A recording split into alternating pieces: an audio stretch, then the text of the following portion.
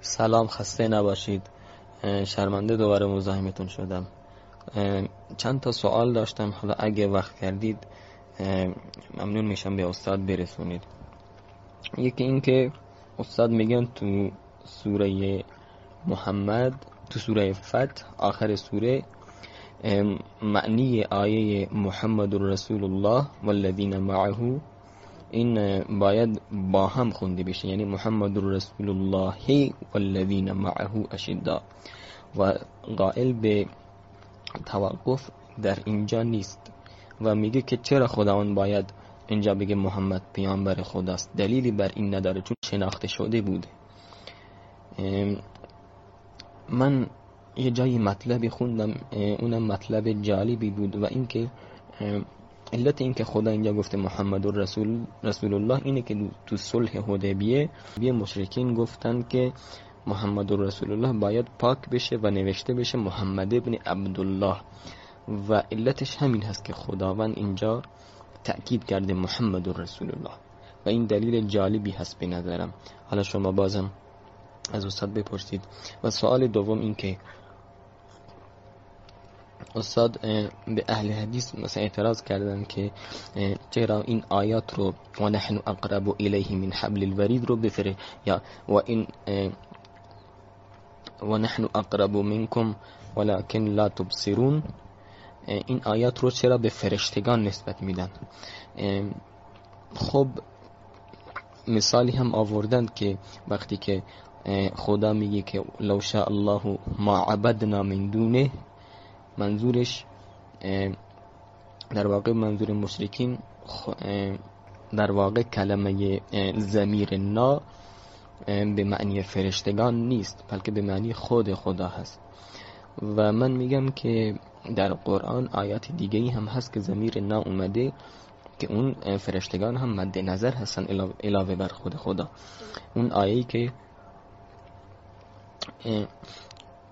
این کذالک نتلوه، مثلا ما تلاوت میکنیم، خب کسی که تلاوت میکنه جبرائیل هست.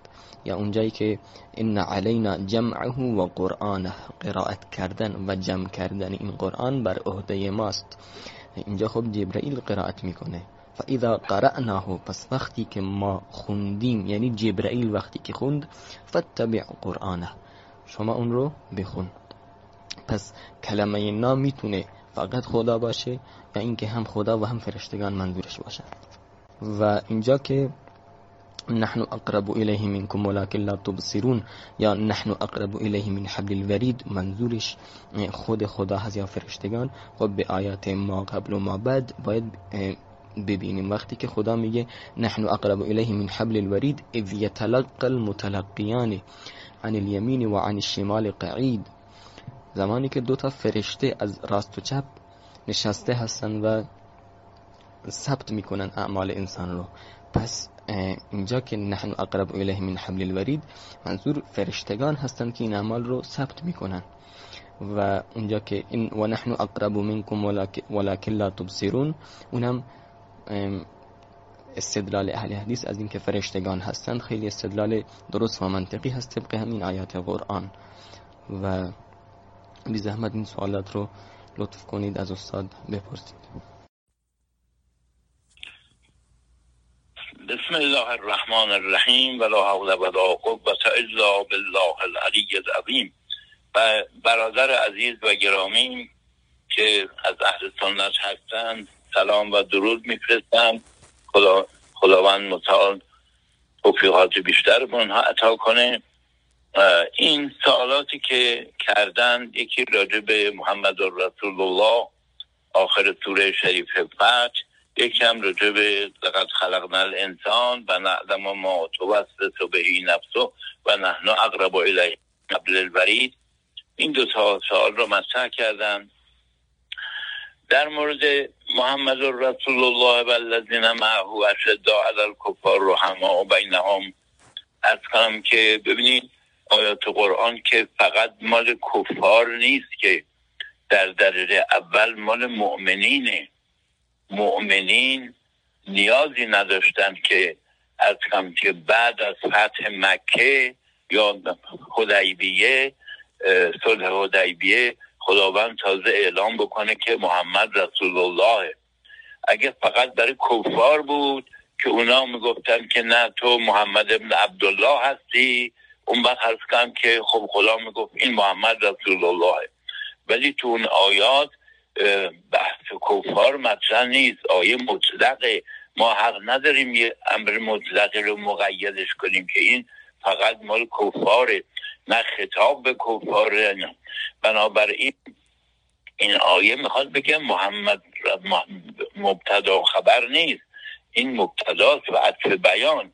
محمد که رسول خداست و کم که مؤمنینی که با اون هستن این صفات دارن، این صفات دارن، این صفات دارن. بعد گفته اینها از کنم که در تورات انجیل هم بشارت به وجود اینها داده شده تا آخر.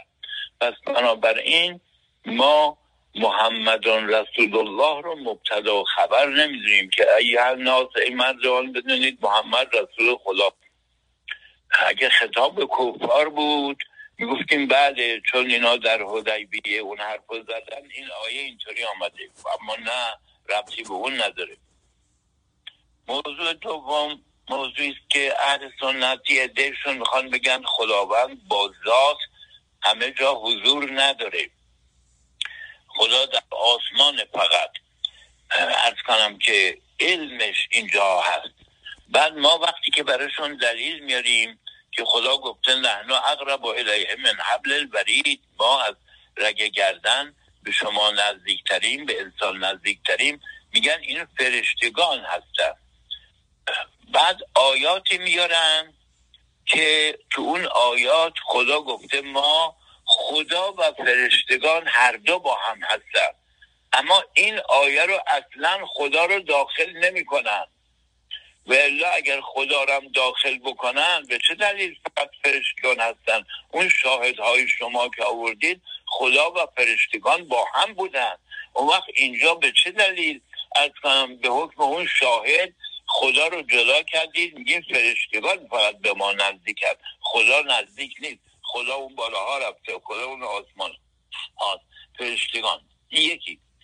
دوم این که قبل از این آیه میگه لقد خلقنا الانسان، ما انسان را آفریدیم، یعنی ما مخلوق جبرئیل هستیم، مخلوق اسرائیل هستیم، مخلوق میکائیل هستیم. نه، اینجا خداوند از باب قدرت نمایی میفرمد ما، و الا جای دیگه هم گفته من از کم که اذا سألک عبادی عنی فانی قریبون، وقتی که بندگان من از کنم که از من میپرسن، از تو میپرسن درباره من، بهشون بگو من نزدیکم. دیگه من گفته، ما هم نگفته. نزدیکم یعنی رو عرش نشستم، فقط علمم نزدیکه. به هر حال مقصود این است که باید توجه داشته باشن. اینجا خدا اولش گفته ما انسان را آفریدیم، مسلمه که ما مخلوق فرشتگان نیستیم، مخلوق خداییم، الله خالق کل شی. بعد از کم پشت سرش گفته و ما نزدیکیم به انسان، از رگ گردن به اون نزدیکتریم. بنابراین همون که ما رو آفریده داره میگه از رگ گردن نزدیکتریم. اگه فرشتگان ما رو آفریده بودن بعد و ثانیاً درست توجه کنید اون شاهدهایی که آوردید خدا رو رد نکردید. میگید خدا که وقتی میگه ما، خودش و فرشتگان با هم هستن. ولی این شاهد به درد اینجا نمیخوره، برای که اینجا میخواید خدا رو رد بکنید، فقط فرشتگان رو اینجا ثابت بکنید. و اینا همش منشأش این فکره که خداوند به ما نزدیک نیست. علت این که نزدیکی رو نزدیکی جسمی دانستید، نزدیکی جسمی دانستید. از کنم که اگر خداوند رو جسم ندانید، میدونید که امور معنوی یه جور دیگه نزدیکن به انسان. و از کنم که خداوند نزدیکیش قابل مقایسه با ما نیست. احاطه خداوند داره و الله به کل شیء محیط. خدا به ذات و صفات بر همه چیز احاطه داره و نزدیکیش نزدیکی دوتا جسم با هم دیگه نیست. این جواب خلاصه‌ای بود که برای این برادر گرامی و عزیزم دادم و میخوام بهش بگم که مواظب باشید شما اهل سنت گرفتار افکار مجسمه نشید که خدا رو جسم تصور کردن و بله خدا اون بالا نشسته، شبای جمعه میاد پایین میگه کیست مرا بخواند. آخه کی این صدا رو میشنوه؟ پایدش چیه خدا این کارو بکنه که در احادیث شما آمده؟ اگر میشنیدن مردم بله خدا نزدیک آمده پایین میگه کیست مرا بخواند، میخواندنش. ولی وقتی که هیچکی نمیفهمه شما میگین شبای عرب خدا میاد پایین، از آسمان اول میاد رو زمین میگه کیست مرا بخواند، یا شبهای جمعه که فریاد میزنن بعضی از مبلغان سلفی برادران سلفی ما عرض کنم که این حرفا رو فریاد میزنن. آخه یه قدری دقت کنید، احتیاط کنید. خداوند جسم نیست، پایین بالا آمدن نداره. حضرت ابراهیم از پایین آمدن و سقوط چیز ستاره اثبات کرد که اینا مخلوقن، خالق نمیشن. حالا شما صفات اون ستاره رو که افول کرد از کم و ابراهیم گفت انی لا احب العافلین، من فرود آمدگان رو دوست ندارم، اینا رو به حق تعالی نسبت میدین، این صفات و نزول و فرود و اینا یه قدری بعد دقت بکنید، احتیاط کنید. اینجا صحبت الهیات. من حالا دارم توفیق خداوند اگر شامل حال بشه کتابی راجع به الهیات می‌نویسم، دارم این مشغولم نوشتن و این مسائلم میگم، بلکه شبهان برادران اهل سنت ما که نزدیک شدن به مجسمه و اینها پاک بشه. در مورد سوال اولم که از استاد عزیز پرسیدم، اول تشکر میکنم از استاد عزیز که لایق دونستن که این حقیر رو جواب بدن و خیلی خوشحال شدم. و دوم این که من درست از بلوچستان و از اهل سنت هستم، اما به هر حال این استاد یعنی یک کسی هست که زندگی خودم رو خیلی مدیون استاد هستم، خیلی از چیزها رو از استاد یاد گرفتم. در مورد سوال اولم که در مورد محمد رسول الله بود، در مورد اون فکر کردم، دیدم که استاد واقعا منطقی میگه. اما در مورد سوال دومم که در مورد نزدیک بودن خداوند بود، استاد جوابهایی به من دادن. حالا من سعی میکنم که به ترتیب اون جوابها پاسخ بدم. یکی این که استاد فرمودن که تو شاهدهایی که آوردم خدا و فرشتگان رو در نظر گرفتم، نه تنها فرشتگان رو. اولا این سخن ایشون اگر ما به اون آیه که فاذا قرأناه فاتبع قرآنه، پس زمانی که ما اون رو خواندیم. خب قرائت یعنی چی؟ یعنی اینکه پیامبر صدای اون شخص قاری رو بشنوه. پیامبر صدای جبرائیل رو میشنید. قرأناه در واقع خداوند رو منتفی میکنه، نه نعوذ بالله که یک عیبی برای خدا باشه. ولی اینجا قرأناه ما خوندیم منظورش فقط جبرائیل هست. پس این شاهد در واقع خدا رو منتفی میکنه و جبرائیل رو اثبات میکنه. پس اونجا نحن اقرب الیه من حبل الورید هم به همین صورت میتونه باشه و این هیچ عیبی برای خدا نیست، چرا که این مربوط به اون قرائت جبرائیل بوده. خدا گفته که ما اون رو خوانده. دوم این که ولقد خلقنا الانسان و نعلم ما توسوس به نفسه و نحن اقرب الیه من حبل الورید. خدا استاد بحث خلقنا الانسان رو گفتن مگه ما مخلوق فرشتگان هستیم؟ جوابش این هست که شما و نحن اقرب الیه من حبل الورید رو، قرینه های نزدیکترش رو اگه ما نگاه بکنیم، دو تا قرینه نزدیکتر داره. چرا ما به خلقنا الانسان مراجعه بکنیم؟ قرینه نزدیک اول و نعلم ما توسوس به نفسه هست. پس اینجا بحث علم خدا مطرحه.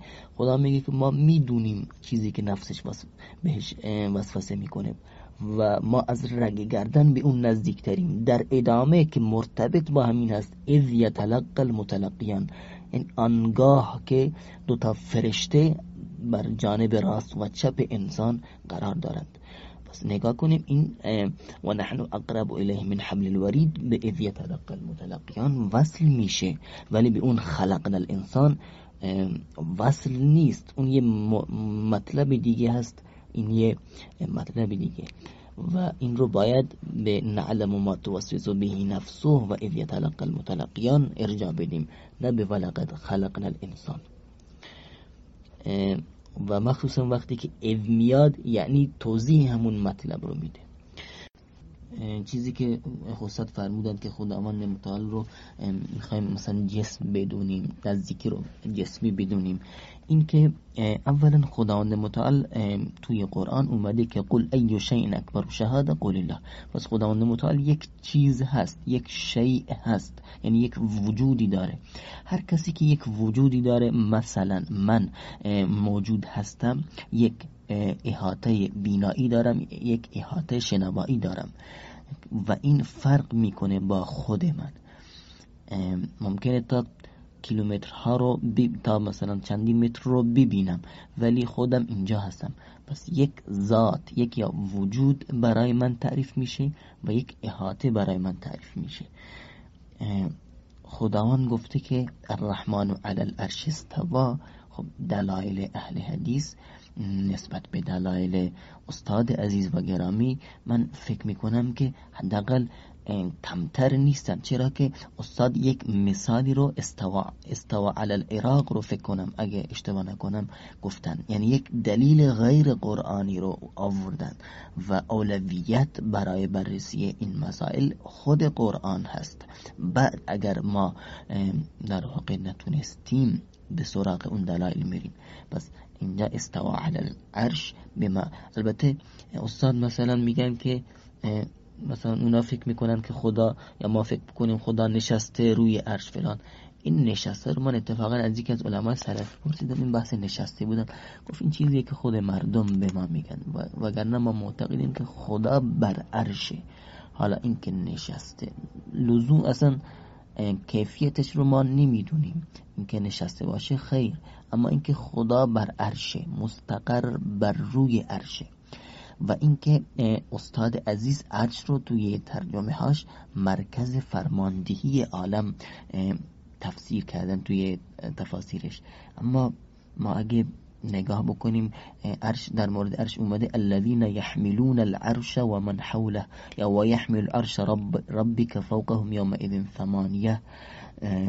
اینجا مثلا چیزی که استاد تو و يحمل عرش ربك فوقهم يومئذ ثمانية، چیزی که من تفسیرشون رو نگاه کردم، اینجا در مورد امور متشابه و امور محکم صحبت کرده بودن و اینکه گفته بودن ما کیفیت دقیقش رو نمیدونیم.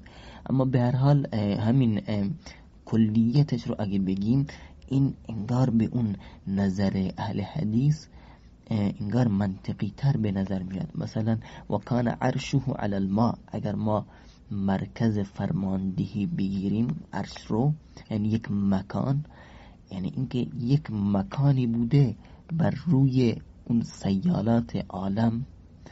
این خب منطقی نیست، چون که اصلا آیا عرش بر روی مثلا حتما باید بر روی اون مکان، مثلا بر روی سیالات عالم باشه؟ یکم اگه بگیم که مثلا بله اینجا عرش مراد فرماندهی خدا هست که خدا بر روی اون سیالات فرمان میداده، چیز دیگه نبوده اونها.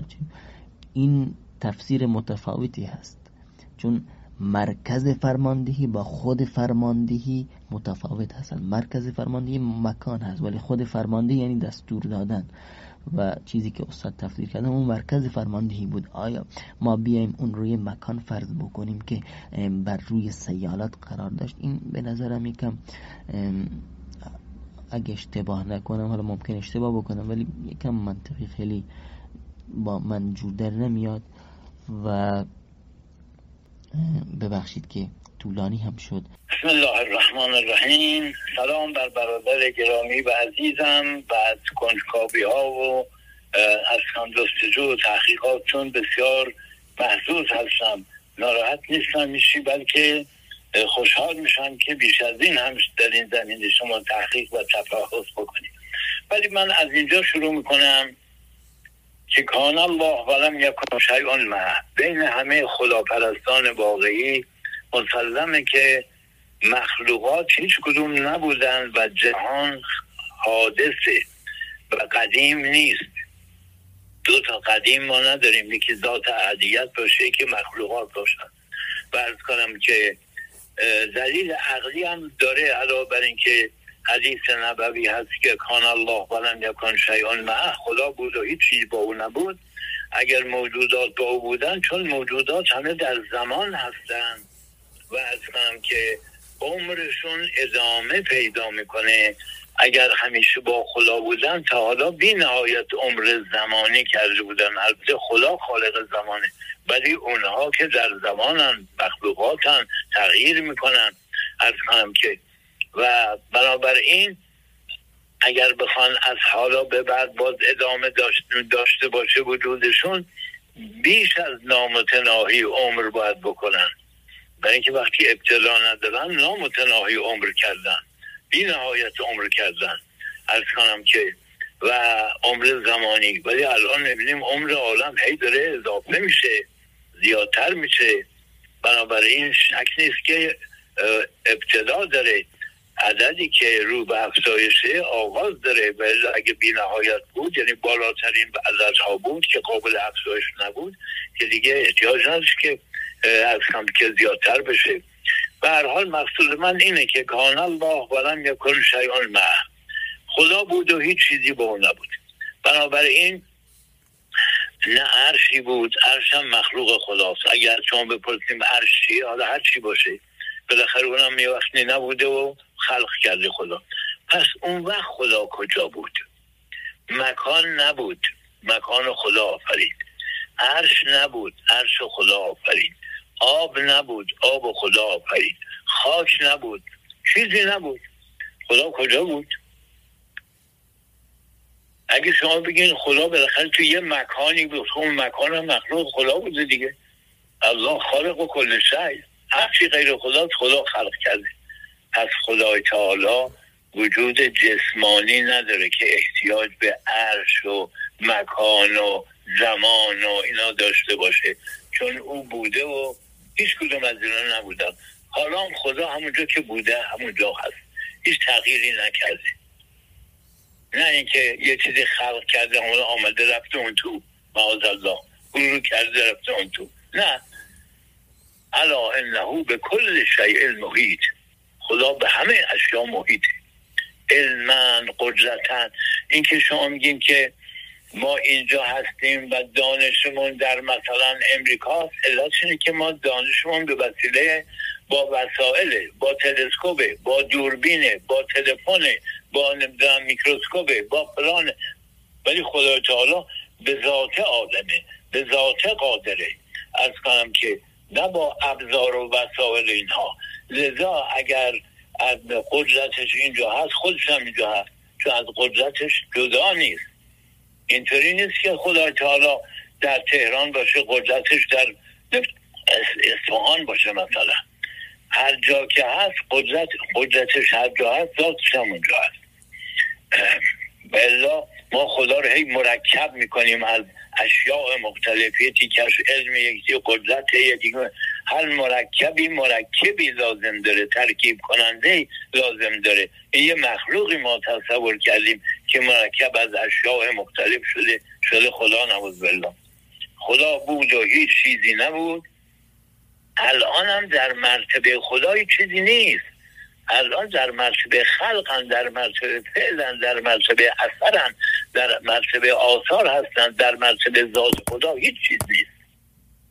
و نه زمان اونجا هست که خدا احتیاج به زمان داشته باشه، نه مکان هست اونجا که خدا احتیاج به مکان داشته باشه.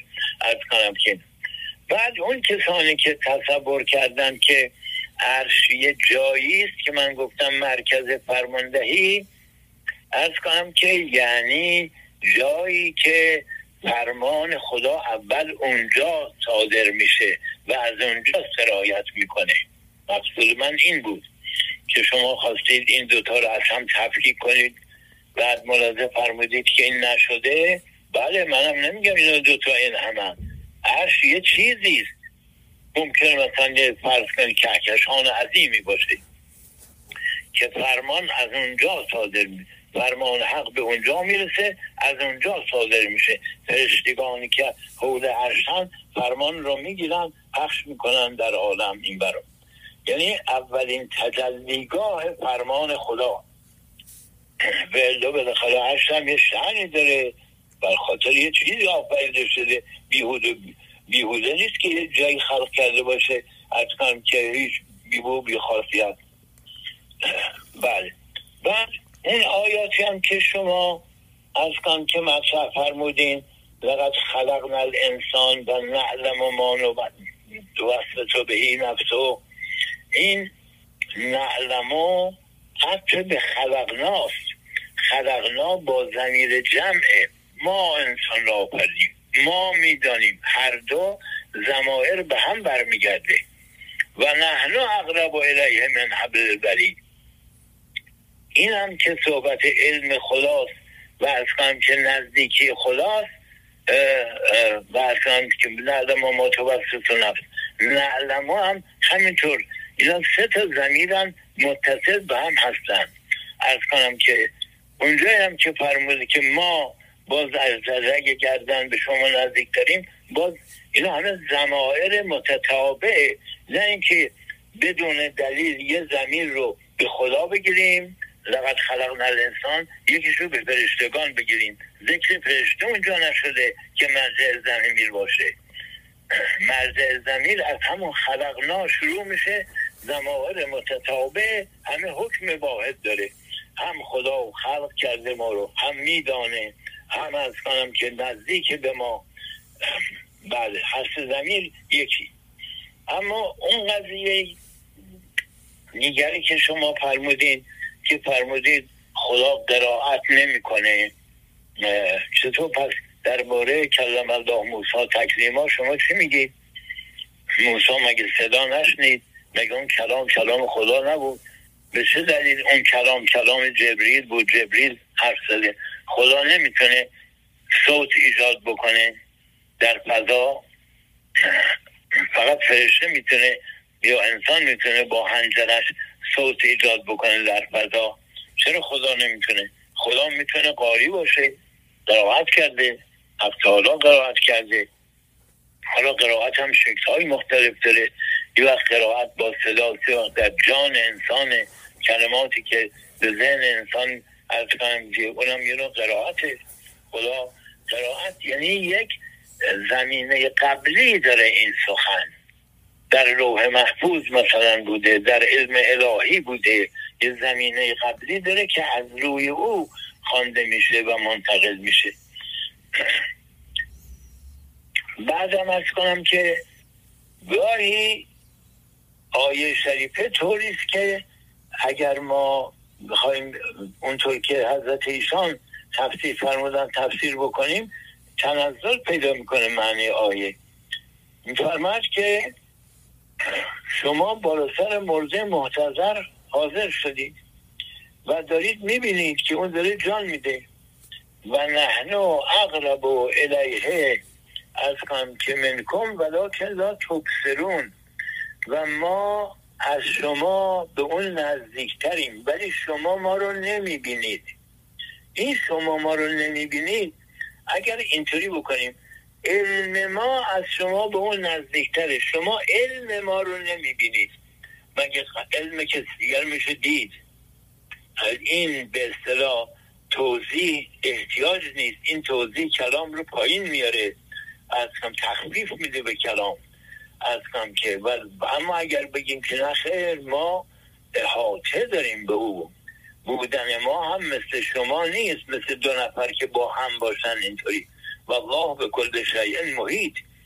بنا به خاطر اون احاطه ما از شما به اون نزدیکتریم، اما شما ما رو نمیبینید که احاطه نمی کنیم.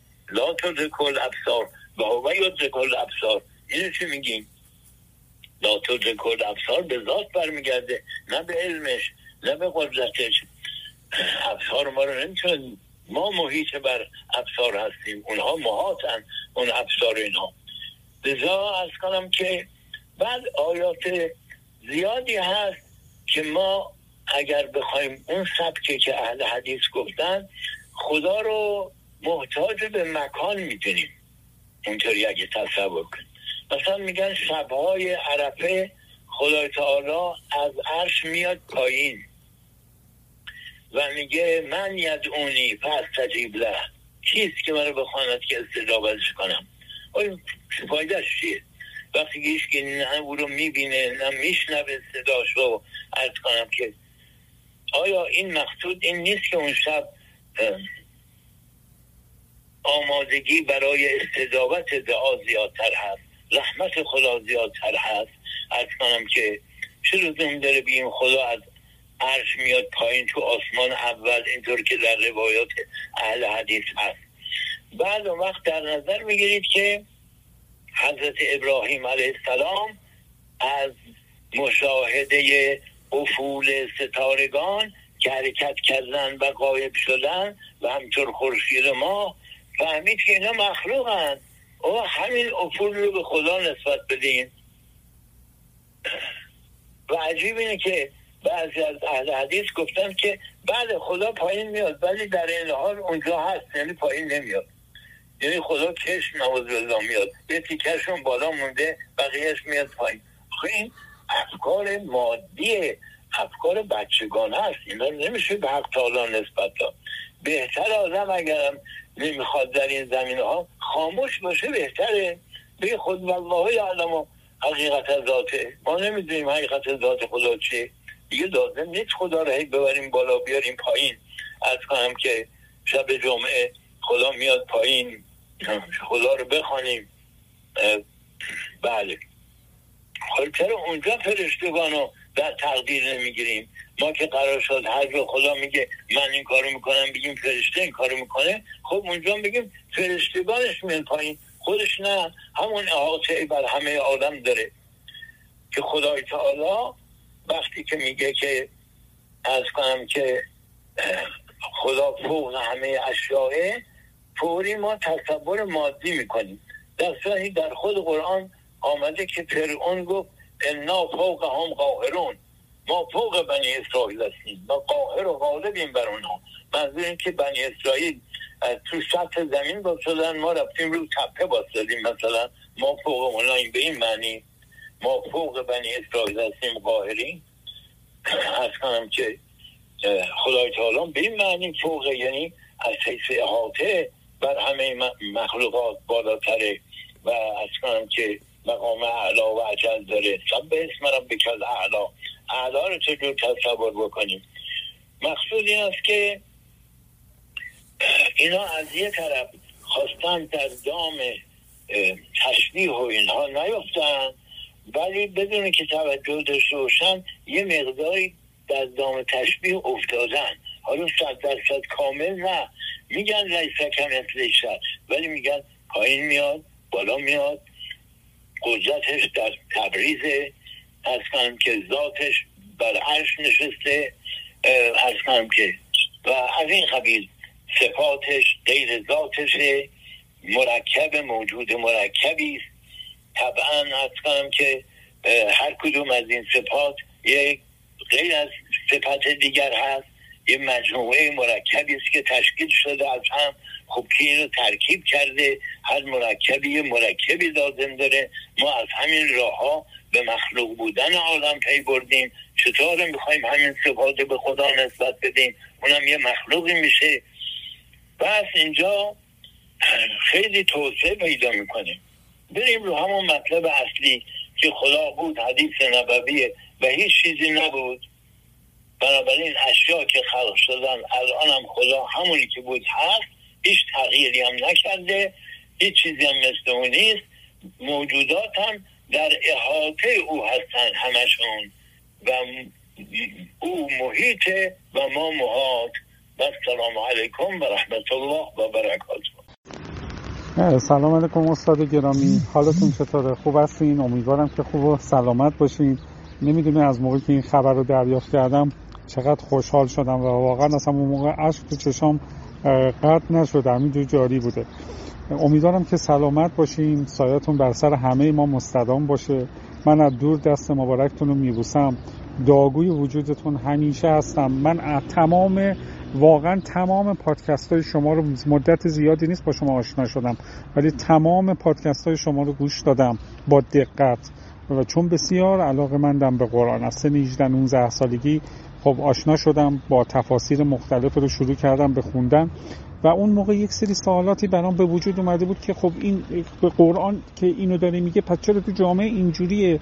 اگه این قرآنه پس این روحانیون چی دارن میگن؟ اینا چیه؟ اونا چیه؟ و یک سری سوالاتی بود من متوجه نمیشدم. از هر کم میپرسیدم خب به هر حال جواب درستی دریافت نمیکردم. مجبور بودم مطالعه کنم چیزی که با افرادای مختلفی که نظراتی داشتم، ولی هیچ کدوم واقعا برام راضی کننده. البته خب در حد مثلا بعضی از اساتید رو که صحبت چیزاشون رو گوش می‌کردن در یک حدی متوجه می‌شدم منظورشون که چی هستش و اینا، ولی خب با شما که آشنا شدم کامل خودم رو توی مسیر شما میدونم. یعنی واقعا تمام صحبت‌های شما و واقعا انگار به قلب من میشینه، انگار من با تمام بود، انگار یک کسی که من سالها گم کرده بودم پیدا کردم. خدا رو شکر.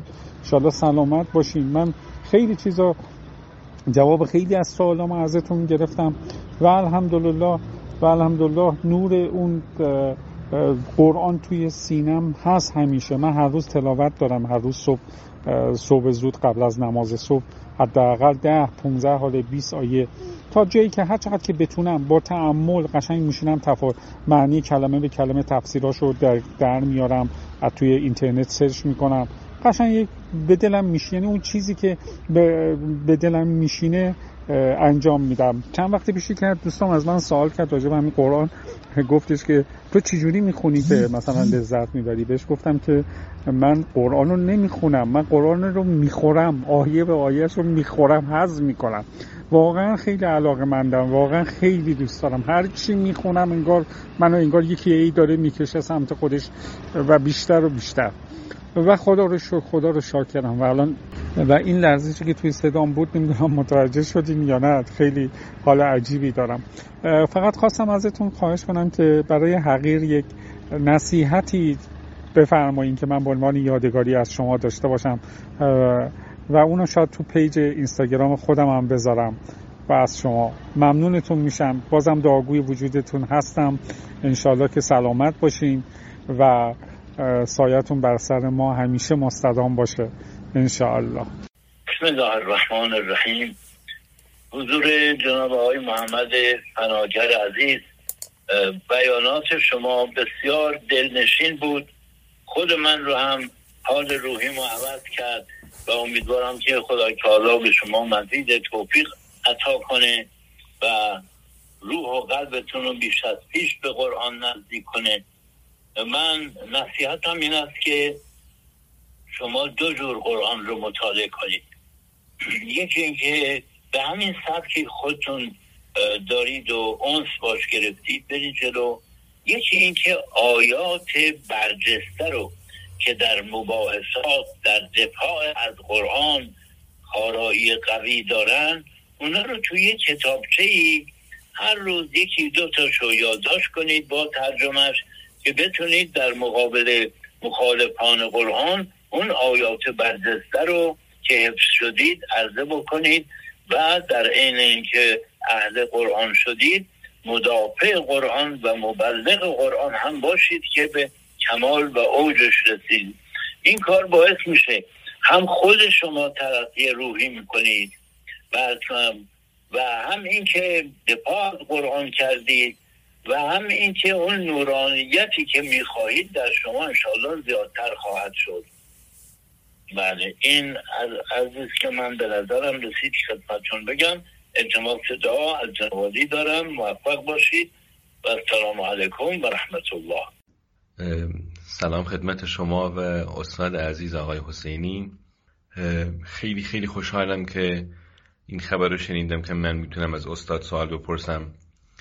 خیلی دوست داشتیم که با خانمم خدمتشون میرسیدیم و از نزدیک میدیدیمشون، متاسفانه به خاطر این مشکلاتی که هست نمیشه ایشان از نزدیک ببینیم. برادر عزیز خیلی ممنونم، واقعا ازتون ممنونم که این فرصت فراهم کردین که واقعا این افتخار نصیب اون بشه که از استاد سوال بپرسیم. این سوال داشتم خدمتشون که اگه ما بخوایم به درک درستی از دین برسیم، منظورم دین اسلامه، ما باید چه بکنیم؟ به عنوان بزرگتر ما، به عنوان استاد ما، به عنوان کسی که ما واقعا همه جور قبولش داریم، هرچند من خودم اهل سنت هستم، شافعی مذهب، و خانومم اهل تشیع هستن، البته هر دو به اسم، چون ما بیشتر طرفدار حقیم تا اینکه طرفدار مذهب خاصی باشیم. به خاطر اینکه به درک درستی از دین اسلام برسیم، دین حقیقی اسلام برسیم، باید چه بکنیم؟ چه مطالعاتی داشته باشیم؟ قطعا ما مثل استاد نمیتونیم مطالعه داشته باشیم به خاطر همین مشغله هایی که داریم، یا به خاطر اینکه واقعا متخصص این کار نیستیم، این کاره نیستیم. به نظر ایشون ما باید چه بکنیم؟ در واقع چه مطالعه‌ای داشته باشیم؟ چه اعمالی داشته باشیم که به درک درستی از دینمون برسیم؟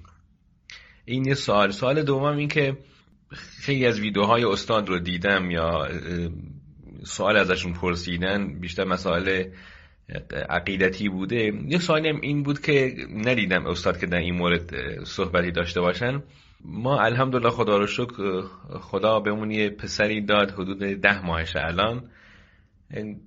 خواستم بپرسم که در سیره نبوی و آیات قرآن تربیت کردن فرزند باید چگونه باشه؟ ما چجوری باید طبق اون دینی که ما معتقدیم از طرف خدا اومده و دین حقیقیه، تربیت فرزند باید چگونه باشه؟ ما چجور باید رفتار بکنیم که یه فرزند صالحی رو و انشاءالله مصلح رو تقدیم جامعه بکنیم؟ خیلی برامون مهم بود. ممنونم اگه این 2 سوال ازشون بپرسین. سوال سوم هم اگه مقدور بود، این که در مورد طلاق اهل سنت میخواستم بپرسم. هرچند من چندین بار ازشون شنیدم در مورد طلاق اهل سنت حرف زدن، من خودم به عنوان یه اهل سنت شافعی مذهب، این که مثلا یه مردی بیاد مثلا تو جمع یا مثلا موقع عصبانیت یا این که اتفاقی پیش بیاد به کلام بگه مثلا من طلاقم افتاده، و اون طلاقی که مثلا خود تو اهل سنت هست که با کلام طلاق رو میتونیم بندازیم، یعنی که مثلا تو عصبانیت طرف میگه مثلا من طلاقم افتاده باشه، این کار باید انجام بشه، اگه انجام نشه باید مثلا خانمش طلاق بده. من به عنوان اهل سنت والا اینو قبول ندارم. بعضی موقع احساس گناه میکنم، میگم واقعا این درسته که من اینو قبول ندارم، که این مثلا همچین چیزی رو قبول ندارم. یعنی خب اگه دینو باید آدم قبول داشته باشه، باید همش رو قبول داشته باشه. این یه مسئله فقهیه یا نه؟ من اینو قبول ندارم. نظر استاد چیه در این مورد؟ به نظر خودم منطقیش اینه که همون جوری که برای ازدواج، برای عقد کردن لازمه که شاهد باشه، طرف تو عصبانیت نباشه، آروم باشه، طلاق هم همچین موردی میخواد، یعنی که طرف آروم باشه، با هیچ گونه فشار و عصبانیت و در حضور شاهد خانمش طلاق بده. یا اون گفتم ببینم نظر استاد در این مورد چیه. واقعا اینی که من اعتقاد ندارم به طلاق اینجوری که تو عصبانیت و تو نمیدونم حرف و اینا مثلا انداخته بشه، من اعتقاد ندارم. آیا این مشکلی هست تو عقیده من یا نه؟ ممنونم. میدونم سوالاتم خیلی زیاد شد، دست شما رو میبوسم، دست استاد رو میبوسم. همیشه دعا میکنم برای استاد، میگم که خدایا از عمر ما کم بکن و به عمر ایشان بیفزا. واقعا استاد فوق‌العاده هستن. ایشان قطعا برای دین خدا قطعا مثمر ثمر تر خواهند بود تا ماها. همیشه این دعا رو براشون میکنم، ان شاءالله که خداوند طول عمر با عزت به شما استاد بده. ممنونم، تشکر. بسم الله الرحمن الرحیم. سلام گرم و فراوان خدمت جناب آقای دانش طلب میکنم و همطور خدمت همسر گرامی و محترمشون. سوالاتشون رو شنیدم. و خیلی از اطرافشون اظهار تشکر میکنم. درباره من شاید بیش از حد در حقیقت مبالغه کردم، در اون حد بنده نیستم. انشاءالله امیدوارم اینطور بشم به دعای ایشان. اما در مورد سوالاتی که فرمودید، اولین سوال این بود که ما چه کنیم که اطلاعاتمون راجع به اسلام حقیقی و راستی زیادتر بشه. من 2 راه پیشنهاد میکنم. یکی این که سعی کنید شما و سرکار خانم آیات برجسته رو که به نظرتون بیشتر اهمیت داره، چون بعضی از آیات بالاتر از بعضی از آیات دیگه است، چون خود قرآن گفته ما ننسخ من آیات او ننسها نأتی به خیر منها او مثلها. بنابراین بعضی از آیات بهتره به تناسب موضوعش. این آیات رو مخصوصا آیاتی که در برابر مخالفین قرار میگیرید، از اون آیات میتونید استفاده کنید. اینا رو توی دفترچه یادداشت کنید با ترجمهش و سعی کنید که حفظ کنید این آیاتو، که در واقع مبلغ قرآن باشید، داعی الی کتاب الله باشید، دعوتگر به کتاب باشید. دوم این که سعی بفرمایید که یک دستتون قرآن باشه، یک دستتون سیره نبوی باشه، چون قرآن رو بر پیامبر نازل شده. اگر انسان سیره نبوی رو هم خوب بدونه، قرآن رو بهتر میتونه بفهمه. و به قول ام المؤمنین عایشه گفت، وقتی ازش پرسیدن که خلق پیغمبر چی بوده، گفته که کان خلقه القرآن، قرآن بخونید تا بفهمید که اخلاق پیغمبر چی بوده. حالا ما توصیه میکنیم که سیره پیغمبر رو هم مطالعه کنید همراه با قرآن. اطلاعاتتون وسیع‌تر میشه نسبت به سطح اسلام، نسبت به اخلاق پیغمبر، رفتار پیغمبر، به همراه با قرآن و انشالله به مطلوب میرسید. برای اینکه از کتب سیرم استفاده کنید، خب سیره هایی که یعنی شرح زندگی پیامبر از صدر اسلام تا حالا نوشتن، مثل سیره ابن اسحاق، سیره ابن هشام، سیرت الحلبیه و سیره شامی و دیگر کتاب های سیره. ولی ممکنه شما چون که باید با زبان عربی و اصطلاح اون دقایق این زبان آشنایی نداشته باشید، هنوز براتون مشکل باشه به این کتاب معرفی کنید. من توصیه میکنم که دکتر محمد حسین هیکل که اونم هم مذهب شما بوده و از اهل سنت بوده و شافعی بوده و وزیر فرهنگ مصر بوده، ایشون یه جلد کتاب نوشته که ترجمه به پارسی هم شده به وسیله ابوالقاسم پاینده که مترجم قرآن هم بوده و مترجم چیره دستی بوده. این کتاب ترجمه شده، زندگانی محمد، حیات محمد. اصل کتاب اسمش حیات محمده، به زندگانی محمد ترجمه شده. خیلی ترجمه شیوا و خوب و نسبت به این کتاب های که راجع به زندگانی پیامبر نوشتن، اون کتاب بیشتر قابل اعتماده و معقولتره. یه وزیر فرهنگ مصر نوشته، خب شخصیت برجسته‌ای بوده که الان فوت شده البته، ولی کتابش هست، هم در ایران هست، هم در شاید در خارج باشه. مطالعه این کتاب هم همراه با قرآن اطلاعات شما رو وسیع‌تر میکنه راجع به اسلام و قرآن و شخصیت پیامبر اکرم و اینها. موضوع سوم که تربیت فرزند باشه، این موضوع یه قدری احتیاج به توسعه داره، برای اینکه تمام رفتارهایی که ما با کودکانمون میکنیم اینا در سنین رشد هست، داره مغزشون متکامل میشه، اینا همه در ناخودآگاهشون یا در خودآگاهشون ضبط میشه، حفظ میشه، تأثیر میذاره. بعد خیلی دقت کرد اینا. از نظر مذهبی هم بهتره به جای اینکه بچه ها رو وادار بکنیم که سوره سوره حفظ بکنن، بلکه همون آیات برجسته رو که تو زندگی بیشتر به دردشون میخوره تو کتابچه کوچیکی شما و خانم از در آوردید، استخراج کردید با تجربهش، اونا رو به تدریج از کنم که بذارید که این بچه حفظ بکنه و با این کلام از کنم که آشنا بشه، علاقمند بشه، آمیخته بشه با این معانی عالیه که در قرآن کریم هست.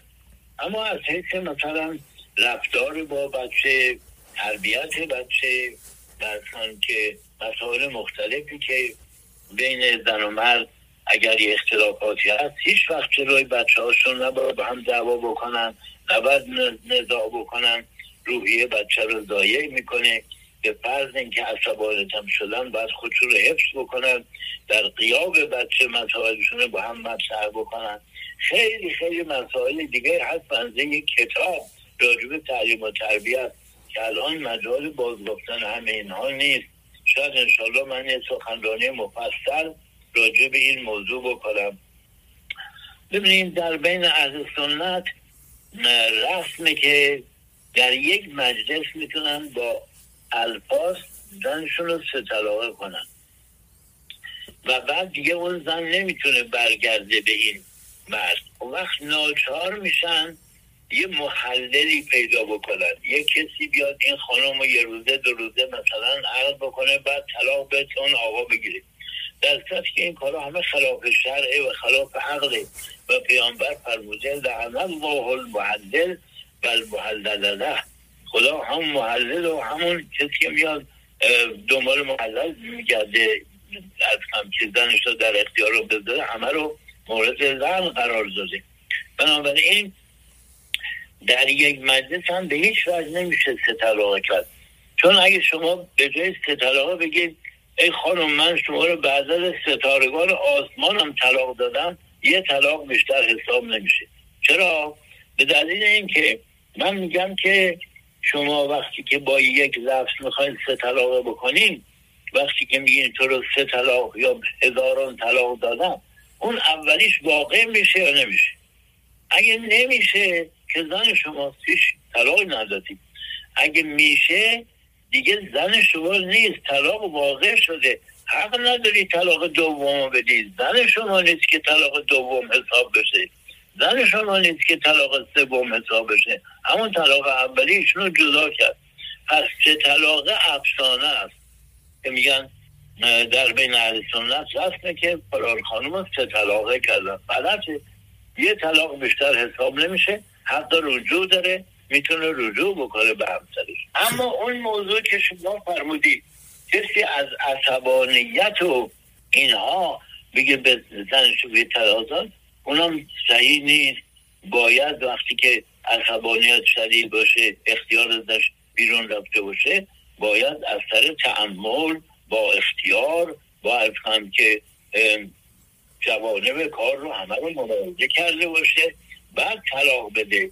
و اگر اینطور باشه در خیلی مسائل هم از کنم که همینطور روی عصبانیت با داد و فریادی حرفی زدن باید جاری باشه، معاملات جاری باشه، نمیدونم مناقشات جاری باشه.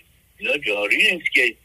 و از کنم وقتی است که انسان اختیار داره، شعور داره، آگاهی داره، کنترل نفس داره.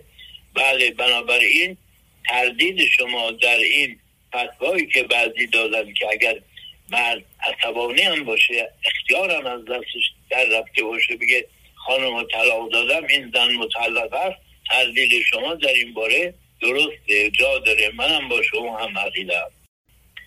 به هر حال خیلی متشکرم از مراحمتون.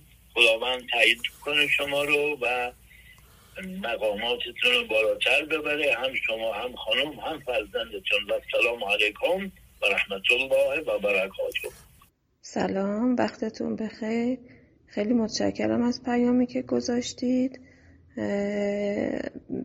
یه سوال داشتم، اینکه اصلاح ابرو برای زن مسلمان جایز هست یا نه؟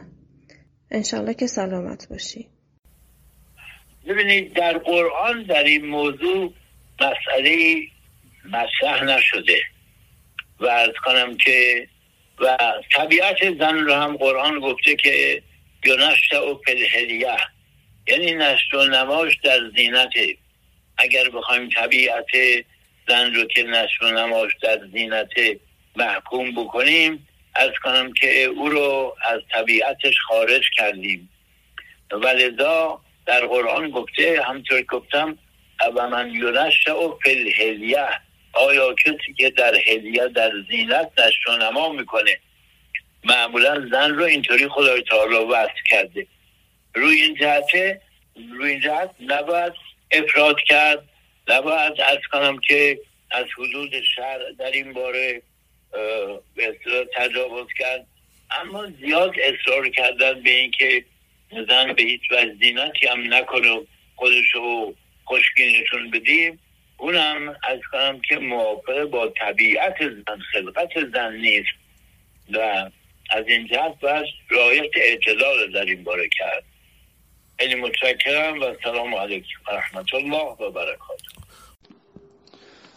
السلام علیکم و رحمت الله و برکاته. جناب استاد مصطفی حسینی طباطبایی. استاد عزیز، ما یک سوال داشتیم. سوال ما از قرار بود که نظر شما یا دیدگاه شما در مورد نظریه که توسط استاد سید کمال حیدری مطرح شد، یعنی نظریه جواز تعبد به جميع ادیان الهی و غیر الهی چیست؟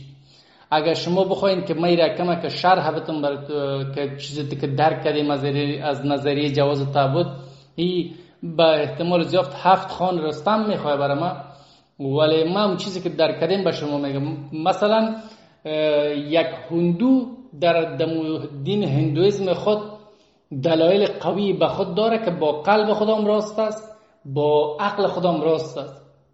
یعنی با قلب خودم واقعا به آرامش رسیده که این دلایل ما قوی است، دین ما برحق است، با عقل خودم.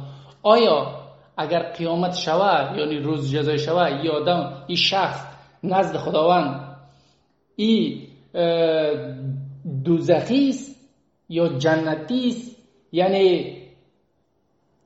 یعنی حکمی چی است انسانی که با قلب خودم راست بوده، با مغز خودم راست بوده که بله بودایزم دین برحق است، در اسلام چیز برحق نیافته، در آرامش نیافته، مثلا در دین مسیحیت وقتی گرفتم مطالعه کرده خوانده، با قلب خودم با آرامش رسیده، با مغز خودم با آرامش رسیده و فکر کنی وفات کرده. در قیامت عزیز پرسان شو استاد حکمی چی است؟ انسان چه رقم میشه؟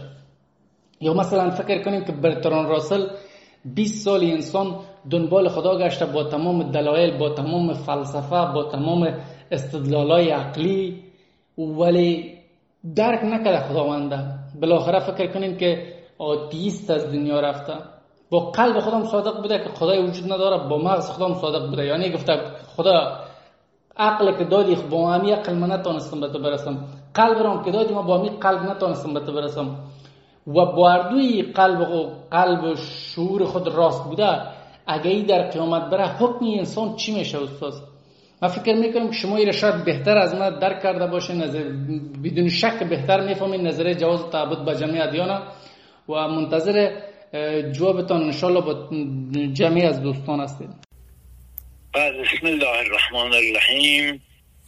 خدمت برادر عزیزم سلام عرض میکنم. السلام علیکم و رحمت الله و برکاته. بله، اونچه که شما فرمودید که کسی با عقل و قلبش در جستجوی خدا باشه، خداوند وعده داده در کتابش والذین جاهدوا فینا لنهدینهم سبلنا. کسانی که درباره ما به مجاهدت برخاستن، از کم که راههای خودمون رو به اونها نشون میدیم، اونها رو هدایت میکنیم.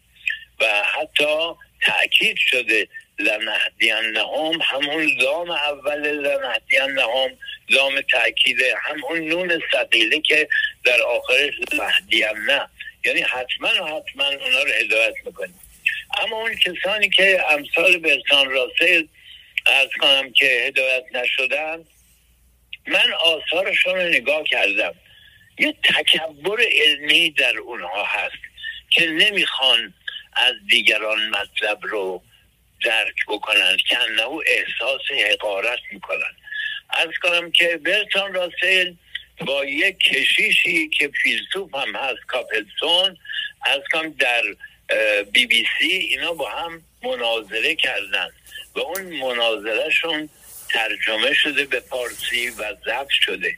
هر کسی اونو بخونه میبینه برتراند راسل نخواسته زیر بار بره و الا دلایل فلسفی که کاپلتون آورده خیلی قوی تر بوده و او شروع کرده اناد کردن و لجاجت نشون دادن که انهو براش سخت بوده که بگن فیلسوف برتراند راسل از یک کشیشی مثلا در مورد اثبات خداوند کم آورد در برابر او و نتوانست.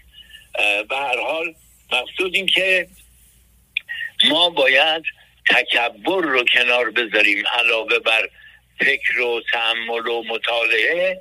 قرآن میگه بعضی هستن اذا قیل لهم لا اله الا الله یستکبرون.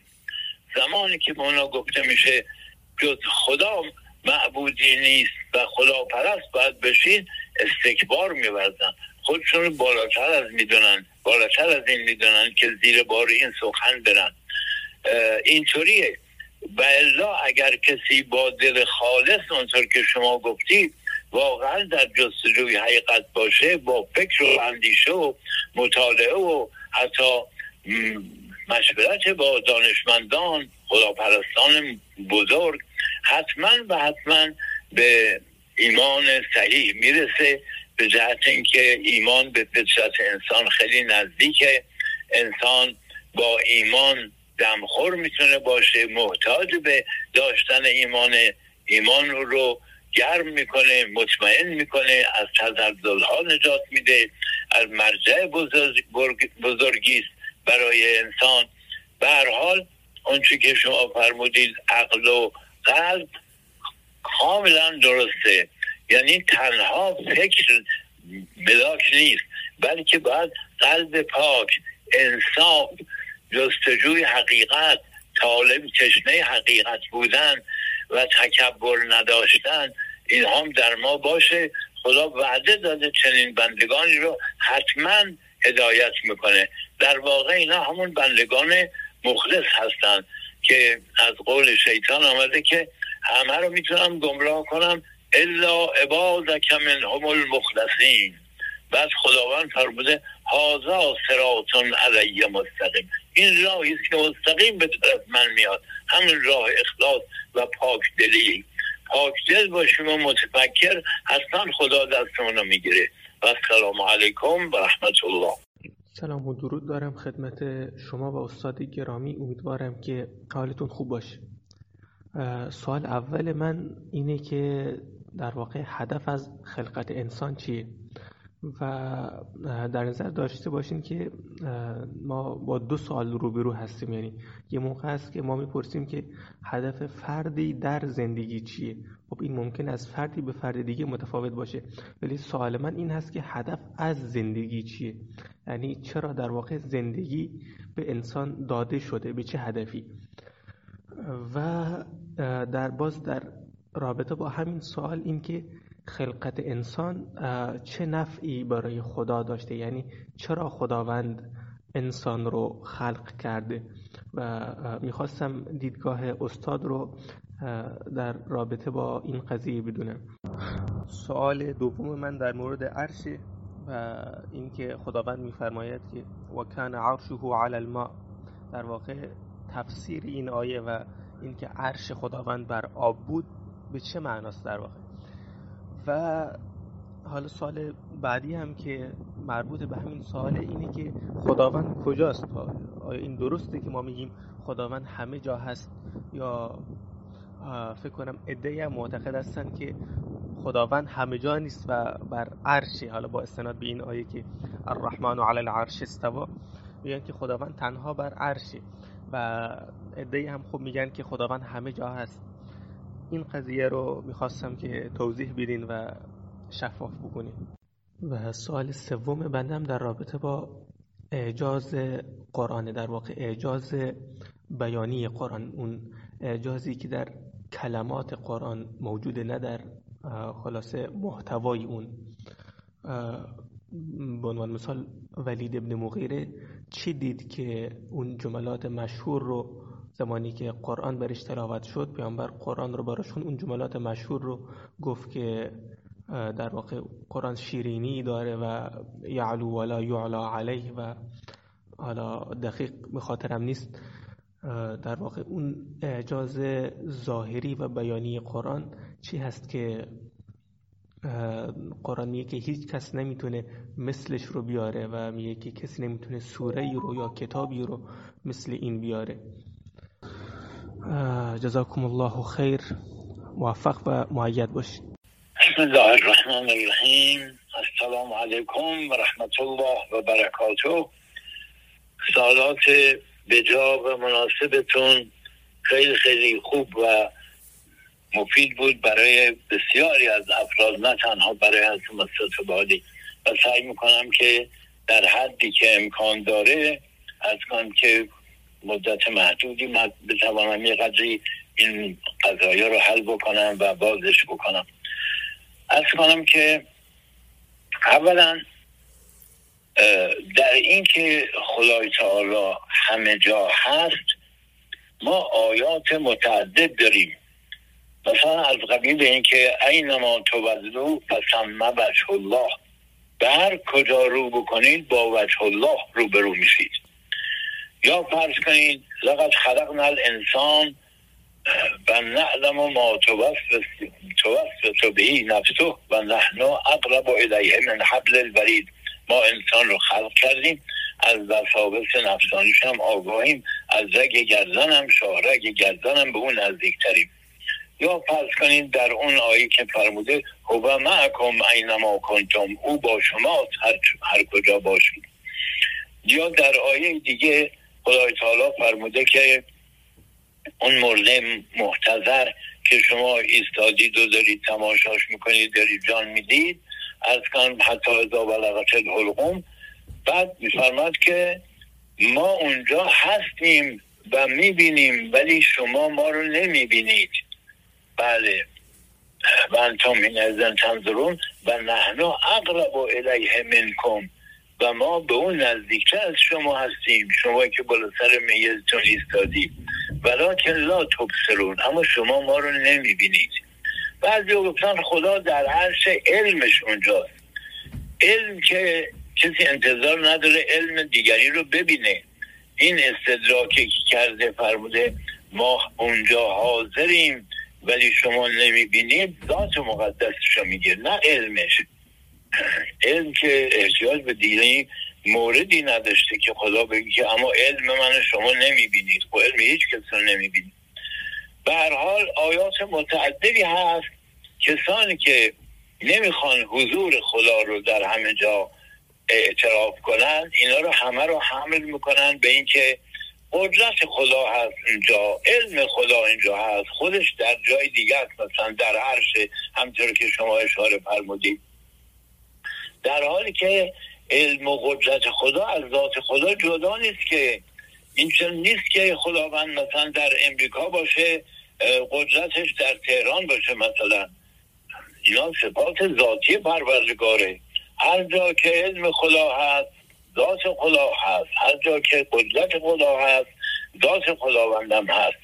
بنابراین اون آیاتی که به اصطلاح میگه که الرحمن علی العرش استوی، اون آیات مجازی، یعنی حمل به مجاز باید باشه. و الا اینکه عده‌ای تصور کردن که خدای تعالی در عرش و بعد شبهای جمعه میاد پایین و میگه کیست که مرا بخواند، و خب این کار عبثیه، برای کسی نمیشنوه که خداوند چنین سخنی بگه.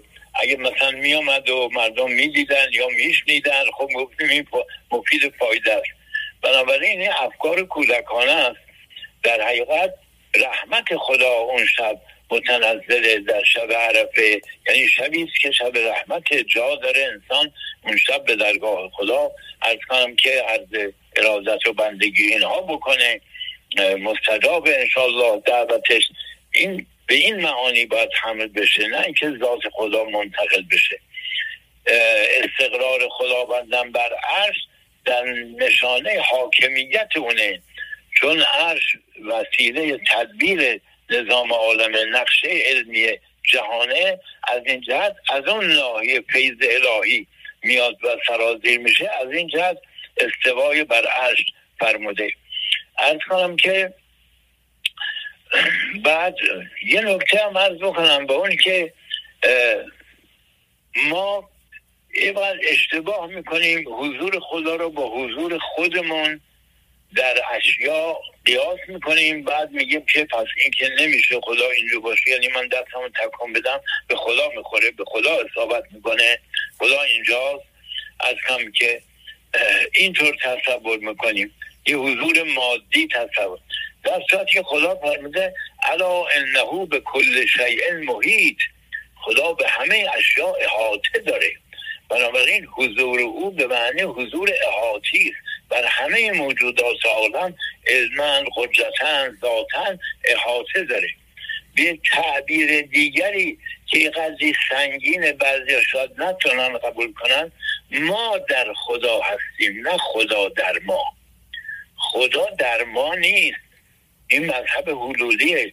خدا جسم نیست که احتیاج به مکان داشته باشه که در اشیا باشه. ما به صورت به تجلیات الهی، مخلوقات الهی، آثار الهی متکی به خداوند هستیم و او بر ما احاطه داره و شمول داره نسبت به ما. این موضوع حالا بیشتر از این باید توضیح داده بشه چون سوالات دیگر هم بخوام جواب بدم.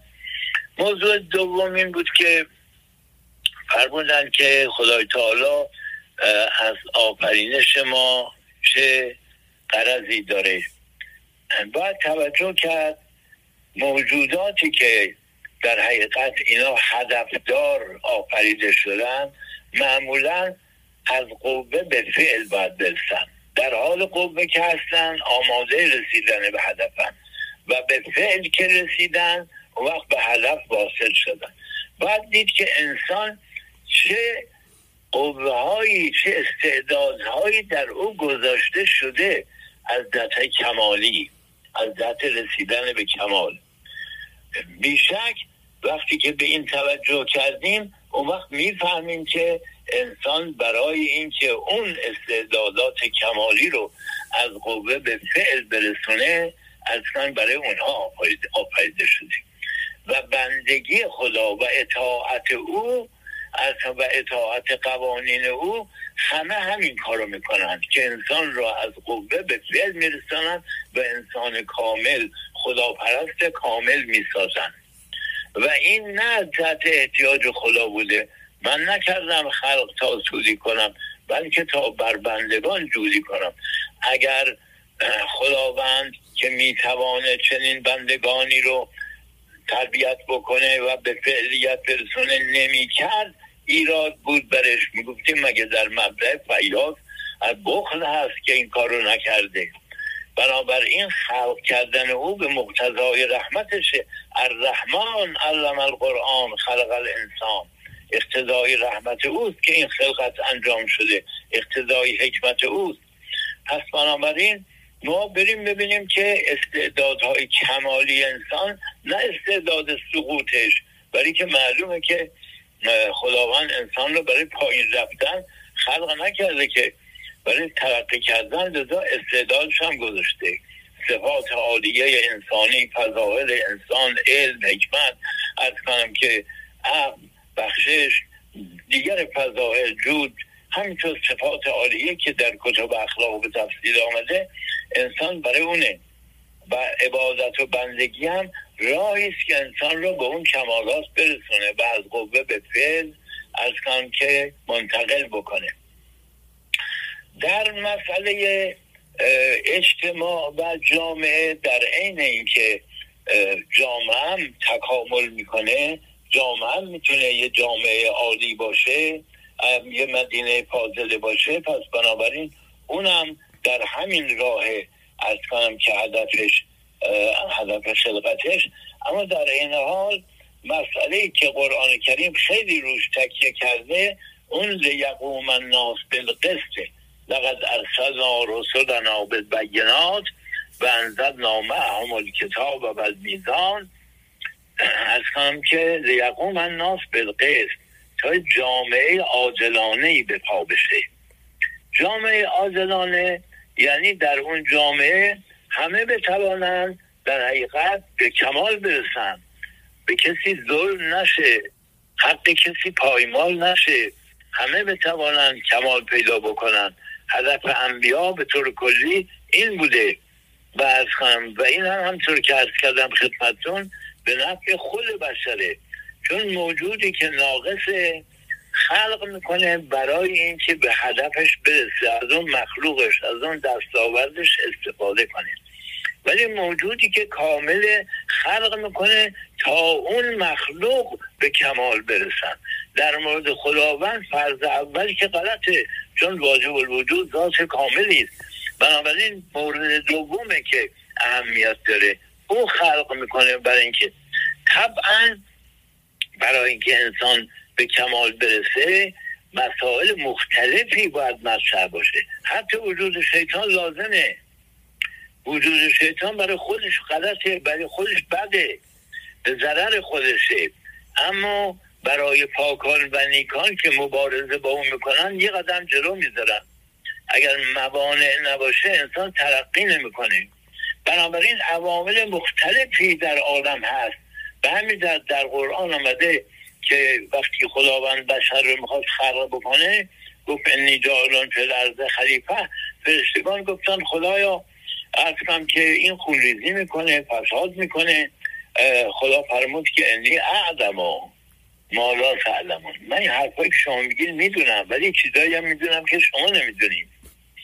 عرض کنم که بله، مسئله اینه که دولت تضاد لما صح الفیض عن المبدأ الجواد. اگه تضاد نبود صحیح نبود که فیض از مبدأ جواد سرازیر بشه، متجلی بشه. این بحث هدف خلقت از کنم که یک بحث خیلی مفصلی در این حال شیرین و از جز به کل انسان باید بره.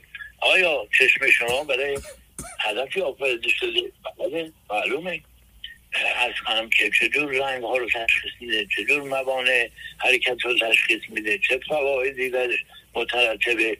شما یه صحنه رو که دارید نگاه میکنید اگه صحنه مستوی باشه، برای که مقعر نبینید، گود نبینید، برجسته نبینید، صدها سلول با هم دیگه همکاری میکنن تا شما درست ببینید، رنگ ها رو به جای خود ببینید.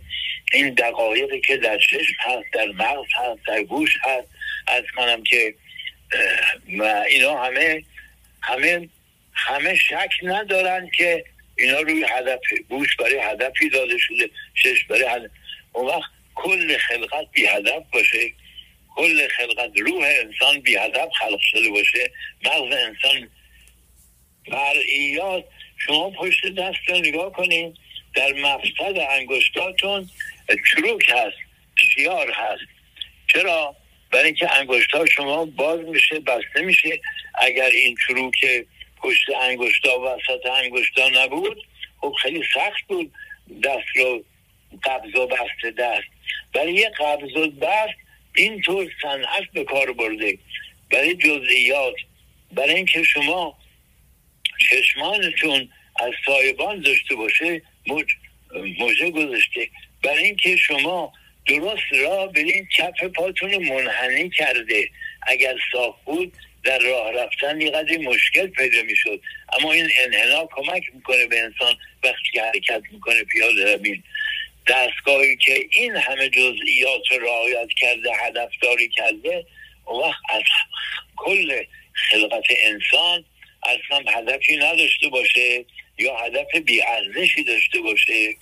از کمبلزا در آثار هست که بعضی از اولیاء خدا رد می شدن، دیدن بعضی ها به کارهای بیهودهی مشغولن، بهشون گفتم الهازا خلقته، چون برای این خلق شدی.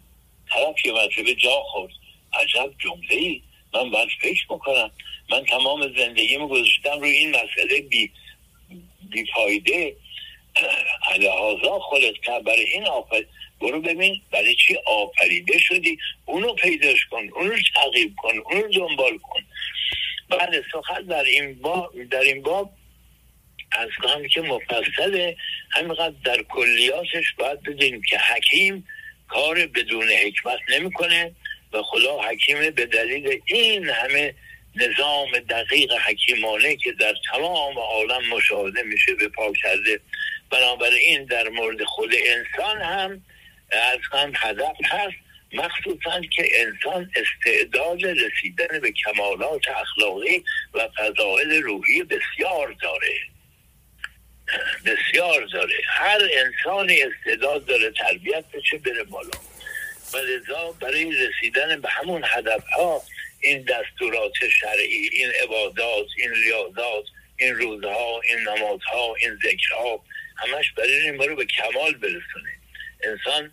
انسان‌هایی هستن که این کارا رو میکنن، نمیفهمن برای چی دارن میکنن، مقصود چیه. بعد کلاه شرعی درست میکنن، از راههای غلط مثلا بخوان حرکت کنن به اسم شرع و دین و اینا. علتش اینه که اصلا نمیفهمند که این نمازه برای چی بوده. ان الصلاه تنها عن الفحشاء و المنکر و لذکر الله اکبر والله یعلم ما تصنعون. به هر حال سخن در این باره بیش از اینها میشه گفت، من اکتفا به همین عرایض میکنم. بله ببینید، عرض کنم که قرآن یه سبکی داره که از صدر اسلام تا حالا هر کسی خواسته وارد اون سبک بشه، بعضی هم خواستن وارد بشن ولی به اون شیوایی و به اون روحانیت و به اون گرمی در نیامده. سبک‌های مختلف هست در به اصطلاح ادبیات، چه در زبان عرب چه در زبان پارسی. در زبان پارسی ما غزل داریم، دو بیتی داریم، رباعی داریم، غزل. در هر کدوم از این رشته ها شعرای زیادی وارد شدن. مثلا در مثنوی خب مولوی جلال الدین مولوی وارد شده، شیخ عطار وارد شده به سبک مثنوی. در غزل حافظ وارد شده، سعدی وارد شده، سنایی وارد شده، در رباعی، در دو بیتی، در تمام. ولی در این سبکی که قرآن داره کسانی خواستن وارد بشن مثل باب و بها و غلام احمد قادیانی و مدعیان از صدر اسلام تعالی همه خراب کردن. و لذا یک کتاب مفصل و جامعی شبیه قرآن که در این سبک با بیانات دیگه‌ای با هدف‌های دیگه‌ای اصلا نداریم. یعنی رباعی خیلی داریم، دو بیتی خیلی داریم، ولی قرآن یک کتابه که منفرد مونده. اون وقت اون عرب صدر اسلام خیلی خیلی بهتر از دیگران میفهمید. همون عرض کنم که پدر خالد ابن ولید که برخورد کرد با قرآن کریم و با رسول خدا، به قریش گفتش که من شعر شنیدم این شعر نیست، من نثر شنیدم این نثر نیست، من از جادوگران جادو شنیدم، من از کنم که سخنان حماسی شنیدم این سخنان حماسی نیست و نمیتونم چیزی بگم. بالاخره گفتم نه، تو رئیسی، تو باید از کم یه مطلبی بگی.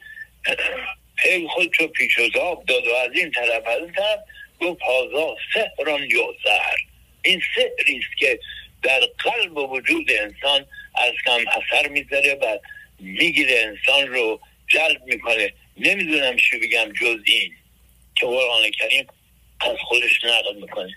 بنابراین شما نگاه کنید به سبک کتاب‌های ادبی، چه نثر چه شعر، کتاب زیاده. در یه سبک 10 نویسنده شاعر وارد شدن، ولی سبک قرآن منحصر به خود قرآنه. اون وقت اگه وارد بشید تو این سبک، قرآن نورانیت داره. یه شخصی بود، از کنم که داستان حالا مفصله، باید یه وقت مفصل براتون بگم. این حافظ قرآن بود و از کنم که امی هم بود، دست ناخوانده بود. بعد توی یه صفحه بزرگی که کسی درباره عربی نوشته بود، یه نصف آیه رو شاهد آورده بود، از فوراً دستشو میذاشت میگفت این آیه قرآنه، بقیهش دیگه من نمیدونم، سوادم حرفم نمیرسه. این از کجا میفهمی تو این صفحه به این بزرگی؟ گفت مثل ستاره‌ای که در آسمان میدرخشه و زمینه آسمان تاریکه، این همونطور نمایانه، شما متوجه نمیشین نمایان این عبارت وسط این هستم که عباراتون. بعد قرآن کریم عرض کنم که با تفهیم آمده، با عظمت آمده. انا نحن نزلنا الذکر و انا له لحافظون. با صلابت، با قدرت آمده. نشان ضعف نیست که مال بندگان باشه، نشان التماس و درخواست از ملتمسانه نیست. یه امتیازاتی درش هست که در کلام بشر مجموعه اونا پیدا نمیشه. تک تکش ممکنه در بعضی باشه، اما مجموعه اون امتیازات، حالا ذکر اون مجموعه به تفصیل می انجامه. کسی قرآن رو بخونه و از کنم که کتاب های دیگه مثلا نصر عربی رو مطالعه بکنه، بالاخره میرسه به همون حرفی که پدر خالد ابن ولید گفت، به همون سخن میرسه.